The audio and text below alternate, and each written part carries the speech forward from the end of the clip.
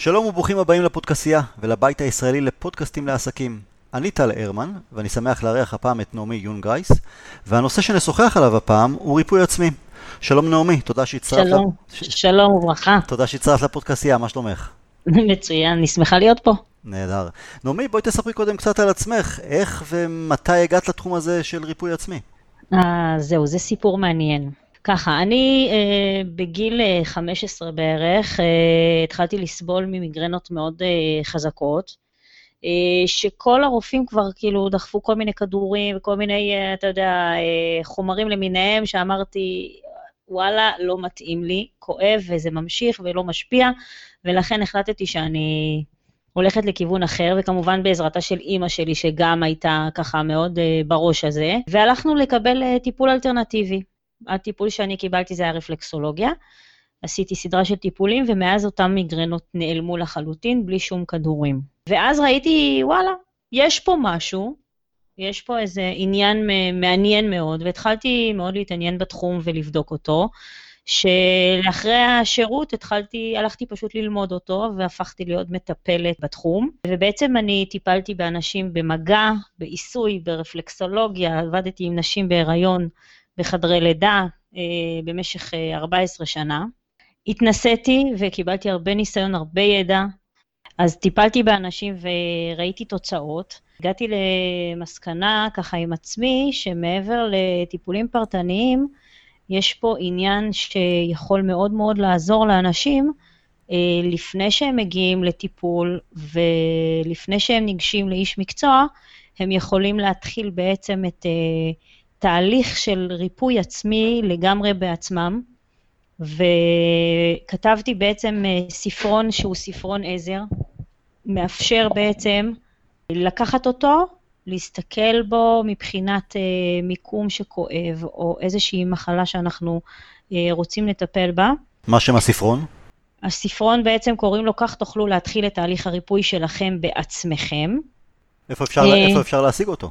להשיג אותו רק אצלי כרגע, אני מקווה שבעתיד הקרוב הוא גם יהיה גם כספרון דיגיטלי, שיוכלו להוריד אותו, דרך אפליקציה, או באי-ביי ובאמזון. אני יכול להגיד לך, במקרה שבוע שעבר שוחחתי עם אחי הגדול, והוא סבל גם כן ממיגרנות.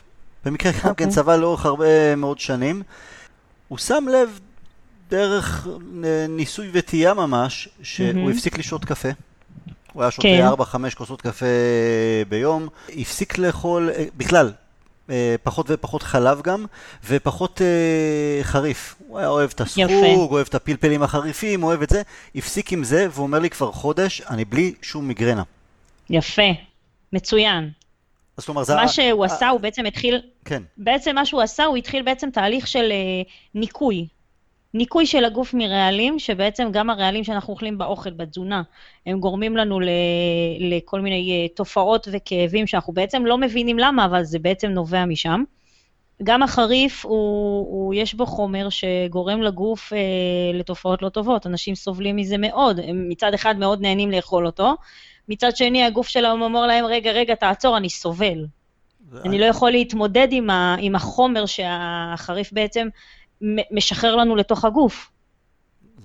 אני מאוד אוהב אוכל הודי, ותמיד יש בדיחה שאתה נהנה פעמיים מאוכל הודי, כשאתה אוכל ולאחר מכן שאתה סובל, כן. כן, בדיוק. אז אתה נהנה אבל גם סובל, אז הגוף בעצם צריך לנקות את כל החומרים האלה, ובעצם מה שהוא בעצם עשה אחיך, באמת הוא התחיל לנקות ולהוריד חומרים שהם גורמים לתופעות לוואי שלהם, בעצם שחלק מהם זה גם באמת המיגרנות. ואז בעצם מה שהוא עשה, הוא התחיל לנקות אותו, והגוף אמר, יש לי הקלה, אני יכול לנשום בעצם. אבל בסופו של דבר, אז מה זה בעצם ריפוי עצמי? איך זה עובד? מה הדרכים? אז אחי לצורך העניין, הפסיק לאכול מאכלים מסוימים. מה עוד?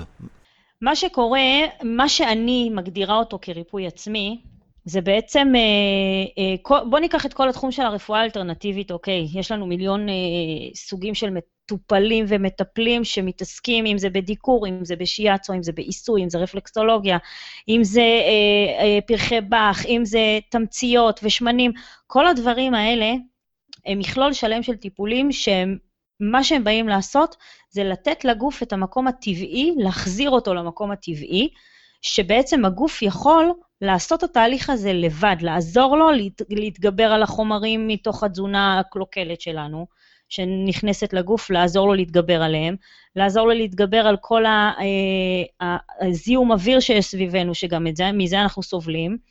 כל מה שקורה סביבנו כרגע, בעצם הגוף סופג וסופג וסופג. מעבר לזה שיש עומס.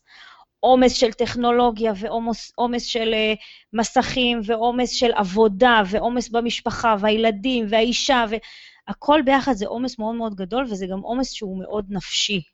הכל מצטבר, גם הרעלים, הגוף שלנו צריך להתמודד איתם, וגם הנפש שלנו שכבר עמוסה מאוד, וצריכה להתמודד עם הכל. כלומר, ובעצם... את אומרת יש קשר ישיר בין מחלות לבין הנפש. בוודאי, חד משמעי.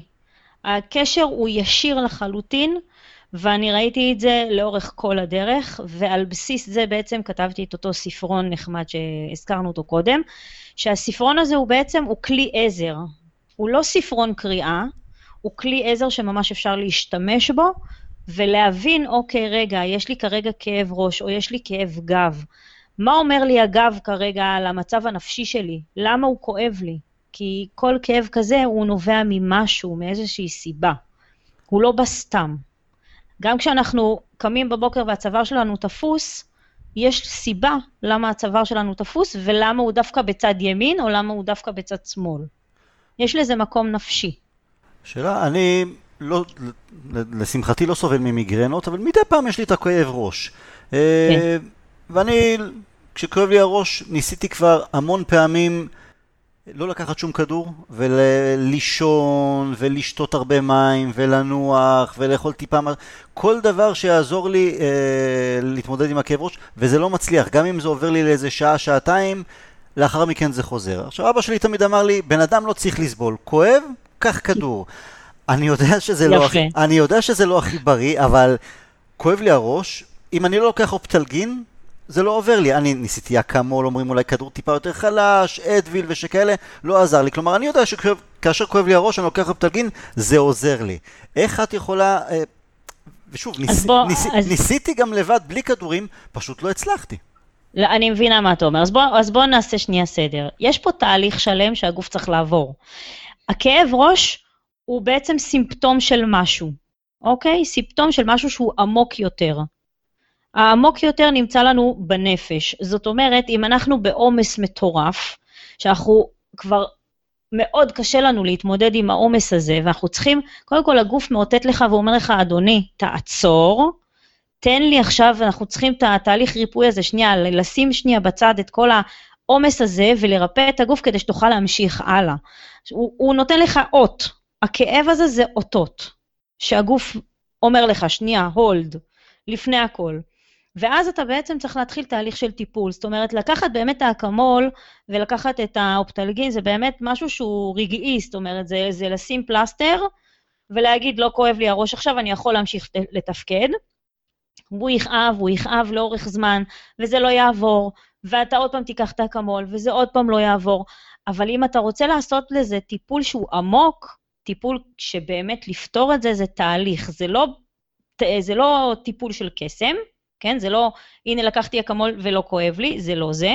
זה תהליך שהוא עמוק, וזה תהליך שאתה צריך לעשות אותו, קודם כל ממקום של רצון, של הבנה, שזה משהו שהוא מעבר ללקחת אקמול, וזה משהו, הכאב הזה הוא נובע ממשהו שהוא עמוק יותר, ולהסתכל לנפש פנימה, ואז להבין, אוקיי, רגע, שנייה, אם אני כרגע פותר את אותו מקום נפשי שמפריע לי, הכאב הזה יעבור.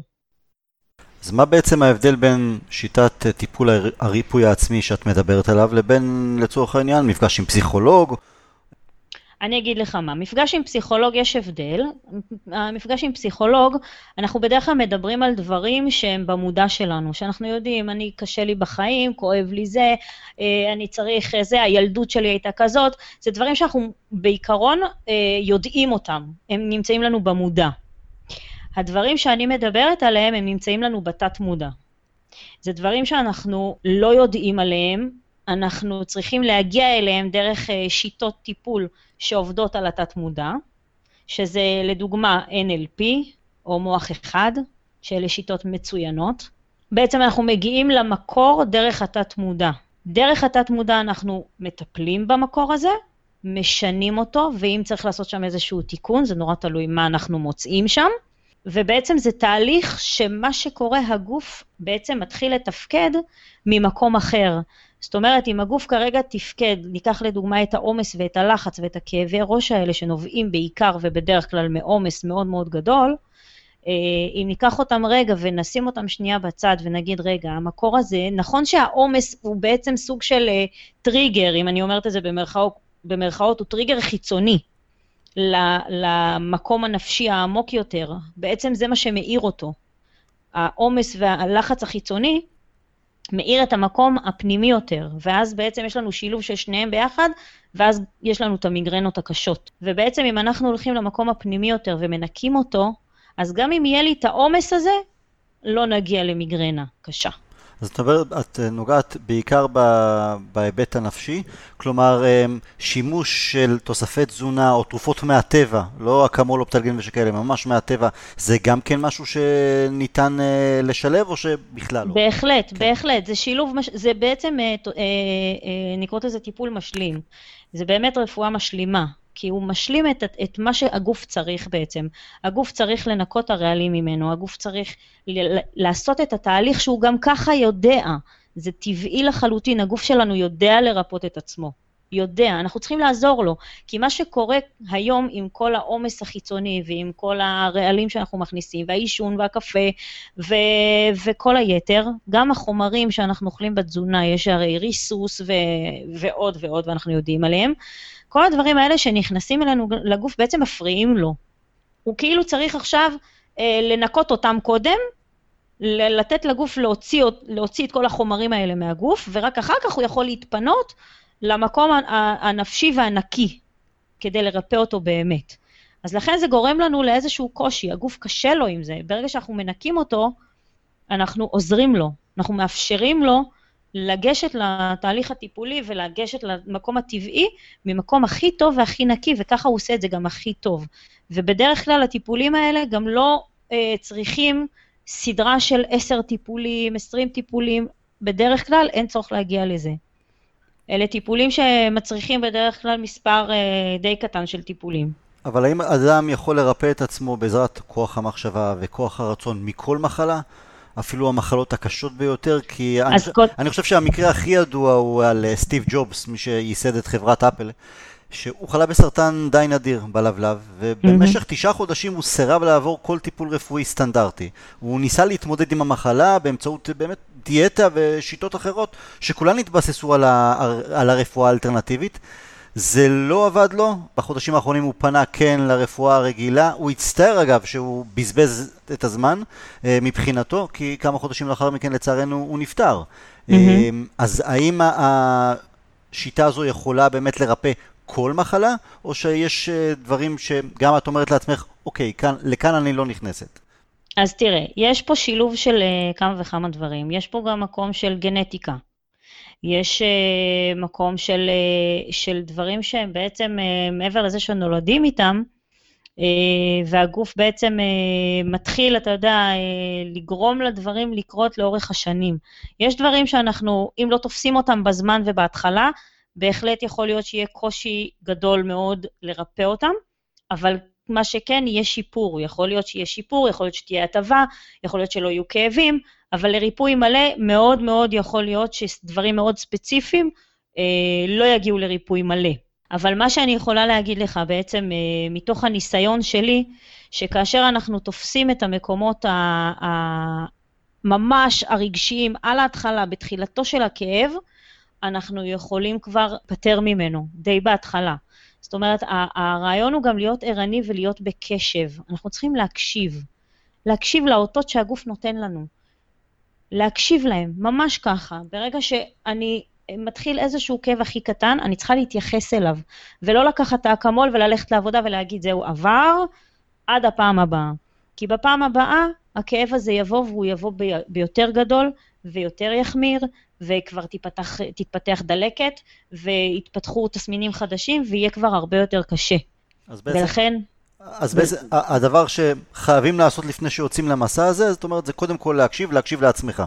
בדיוק, אתה צריך, בוא נגיד שאנחנו בתוך טיפול לומדים גם להקשיב לעצמנו, אבל כי לא כל אחד מסוגל ויכול, וגם לא יודע איך, כן? זה גם דרך, איך אני מקשיב לעצמי, מה זה אומר. אבל עושים את זה בתוך תהליך, והספרון הזה שבעצם מנחה אותך, בעצם נותן לך את הנקודות החשובות שבעצם מנחות אותך בדרך. זאת אומרת, אם אתה מתחיל עם כאב גב, בסדר? לדוגמה, מתחיל לי איזשהו כאב גב, ואני לא יודע למה, אין לי פריצת דיסק, אני לא סובל מאיזשהם בעיות בגב, לא יכול לזוז כאבים חזקים, תקפו אותי פתאום. אם אנחנו הולכים רגע לגב, בתוך הספרון, הרי הספרון כתבתי אותו שכל עמוד בעצם הוא איבר.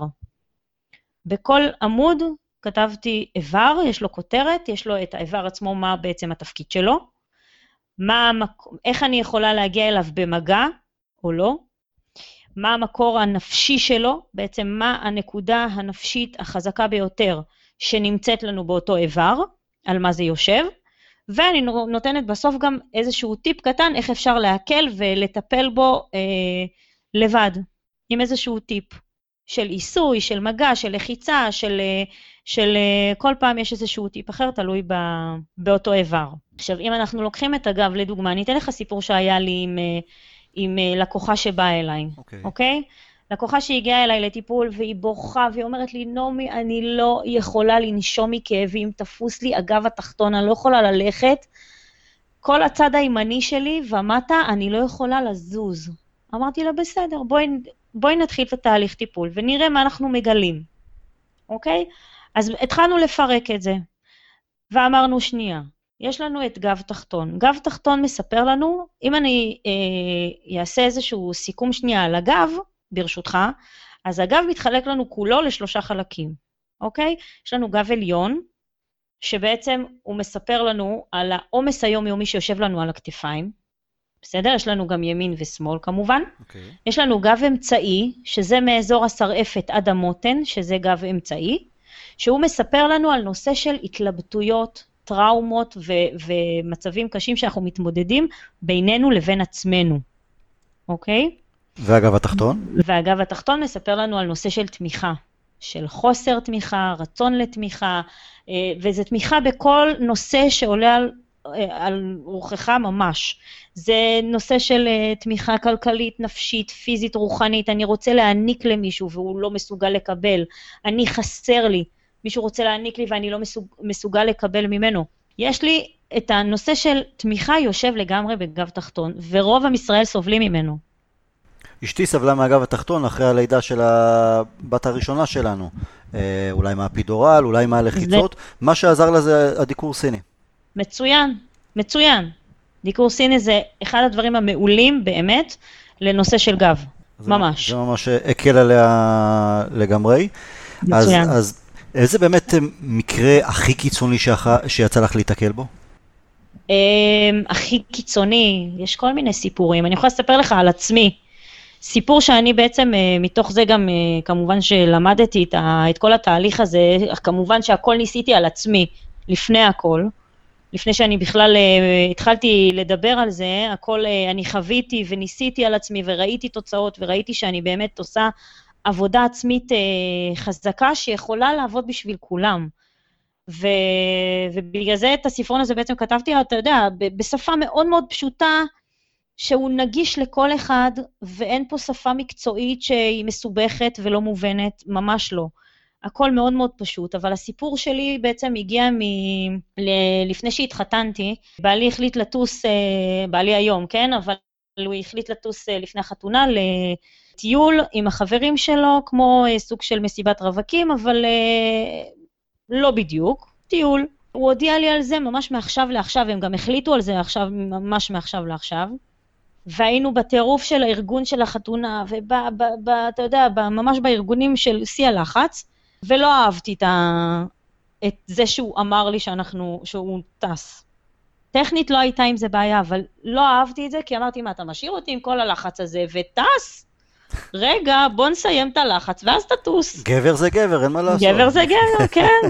ואז בעצם מה שקרה, יום למחרת או יומיים למחרת הוא טס, וביום שהוא טס, אני פיתחתי דלקת אוזניים עם חום גבוה, 40 חום, ופיתחתי דלקת אוזניים שאני בחיים, לא היה לי דלקת אוזניים. שזה נטו עניין נפשי, לא משהו שסבלת לגמרי. יש הרבה שסובלים מדלקות אוזניים בילדות וזה, ויש להם עבר ודלקות חוזרות, בחיים לא הייתה לי דלקת אוזניים.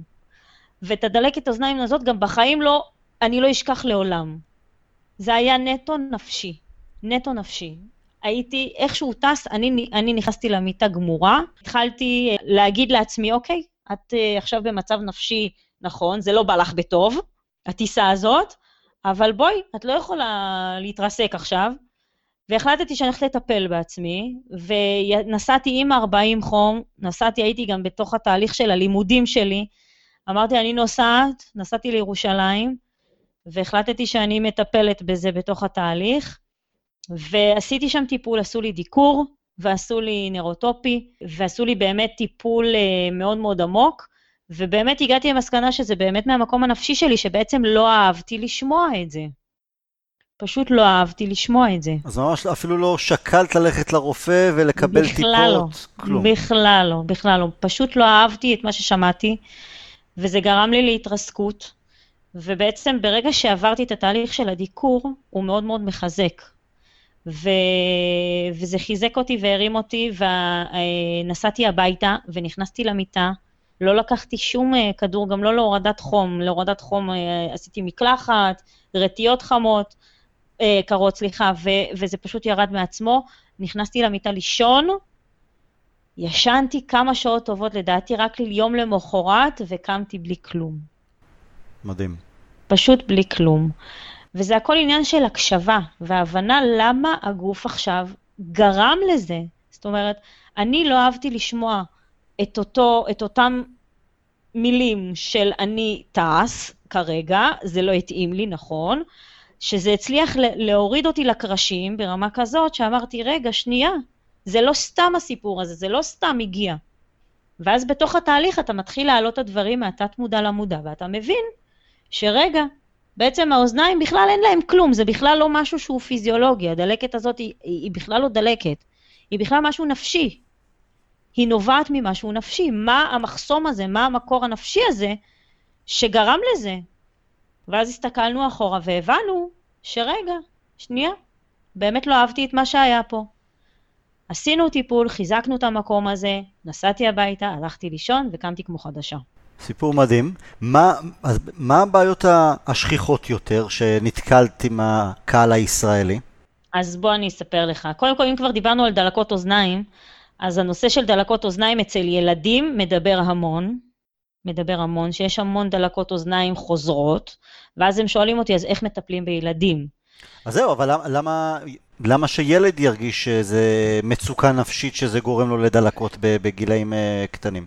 אז יפה. קודם כל, אצל ילדים, אם אנחנו כבר מדברים באמת על דלקות אוזניים, אנחנו אף פעם לא יכולים לדעת מה קורה אצלו בדיוק בנפש.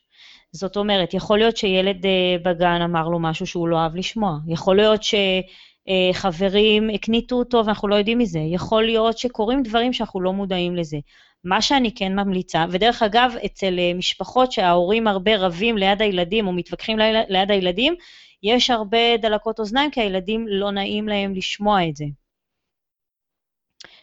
הם מפתחים המון דלקות ככה, או נוזלים באוזניים, זה מוריד להם את אחוזי השמיעה לפעמים, עוד לפני שמגיעים לדלקת ומתחילים עם נוזלים, זה גם מזה. אבל מה שאני ממליצה לאימהות ששאלו אותי כמה וכמה פעמים, מה את מציעה? איך אנחנו יכולים לדעת מה קורה עם הילדים כל הזמן, ולמה הדלקות האלה כל הזמן חוזרות? אז קודם כל אני מציעה באמת המלצה אישית, זה לקחת ולכתוב יומן. מתי התחילה הדלקת? כל כמה זמן זה פורץ, ומה קורה באותו זמן שזה פורץ? יומן מעקב. זה בבית, בדיוק, יומן מעקב, של לראות מה קורה עם הילד, לברר ולבדוק מה עובר עליו בגן, מה עובר עליו בבית ספר, מה קורה בסביבה שלו. האם הכל בסדר בסביבה שלו, האם היו דברים, אפשר כמובן לדובב אותם, ילדים שמדברים, הם מדברים, הם גם יספרו. אנחנו צריכים אבל להיות מאוד מאוד רגישים, ולראות את המקום שלהם בעיניים שלנו, ובעצם להתחבר למקום שלהם, ולהבין אותם. לא כמובן לבוא אליהם בטענות, וזה פשוט לכתוב יומן, בשבילנו. קרה ככה וככה, בדיוק אנחנו התווכחנו כהורים, או בדיוק היה משהו באותו זמן, בהפרש של ממש כמה ימים לפני שזה מתחיל. כשאנחנו רואים שזה מתחיל, להסתכל רגע כמה ימים אחורה, מה היה בימים האחרונים, ולכתוב יומן.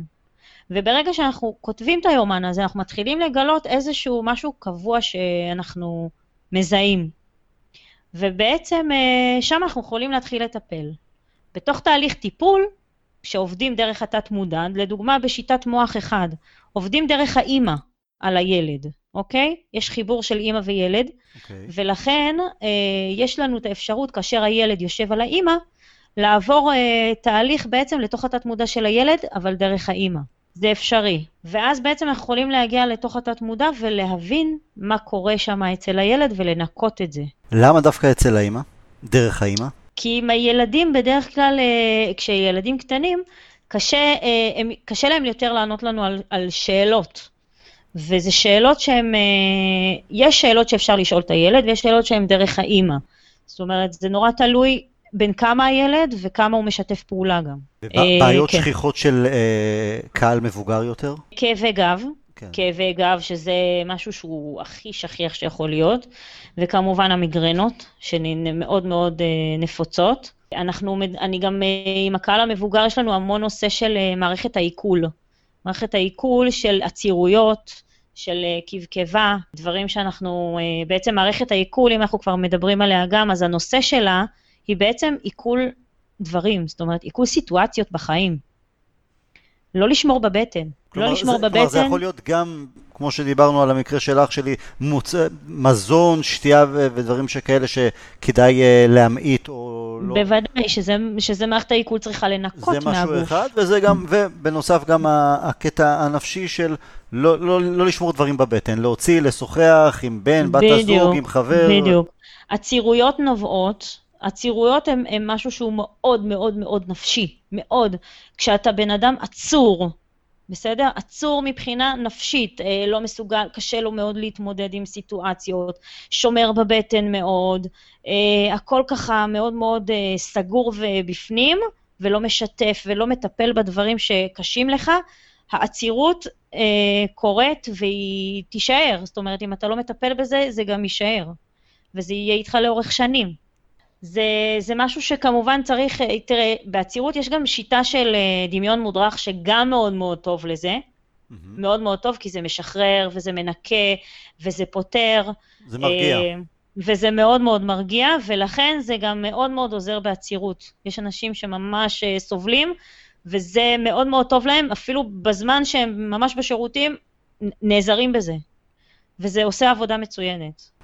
יפה. זה עושה עבודה מצוינת. נעמי, מה המצרך הכי חשוב שבלעדיו לא ניתן לצאת למסע ריפוי עצמי? הקשבה. הקשבה...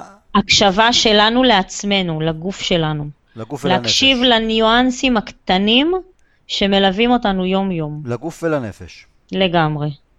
לגמרי. גוף ונפש, אבל ההקשבה היא מאוד מאוד חשובה. אם אנחנו לא נקשיב, אנחנו לא נבין את האותות שהגוף נותן לנו. וכשאנחנו לא מבינים את האותות, אנחנו מפספסים אותם. וממשיכים הלאה את היום. ולכן ההקשבה היא מצרך מאוד מאוד חשוב. נעמי, מעבר לספרון, וכשטיפלת באנשים, את גם היום מעבירה הרצאות. נכון. אני מעבירה הרצאות בנושא, ואני גם ממליצה על טיפול, אני כמובן, בגלל שאני היום כבר לא מקבלת פרטני, אז אני כן ממליצה על מטפלים שאני יודעת שהם מאוד מאוד טובים, ואני עושה את החיבור של מי שזקוק לאיזשהו טיפול, אני יכולה להתאים לו את הטיפול, כמובן שלא כל טיפול מתאים לכל אחד.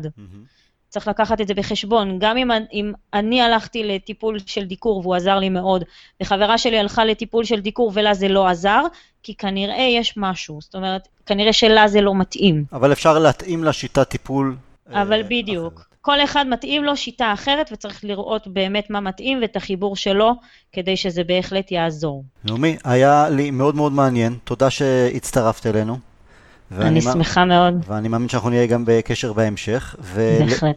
לסיום אני רוצה רק לציין שאנחנו בפודקסיה מעניקים שירות, ייעוץ, מלווים ועוזרים לעצמאים שרוצים למתג ולפרסם את עצמם דרך תוכנית רדיו אינטרנטית משלהם. בדיוק כמו התוכנית ששמעתם עכשיו, אתם מוזמנים להיכנס לעמוד הפייסבוק שלנו וליצור קשר. אז שוב, תודה רבה נעמי. תודה רבה. תודה רבה טל. בשמחה, ואנחנו נהיה בקשר בתוכניות הבאות. להתראות.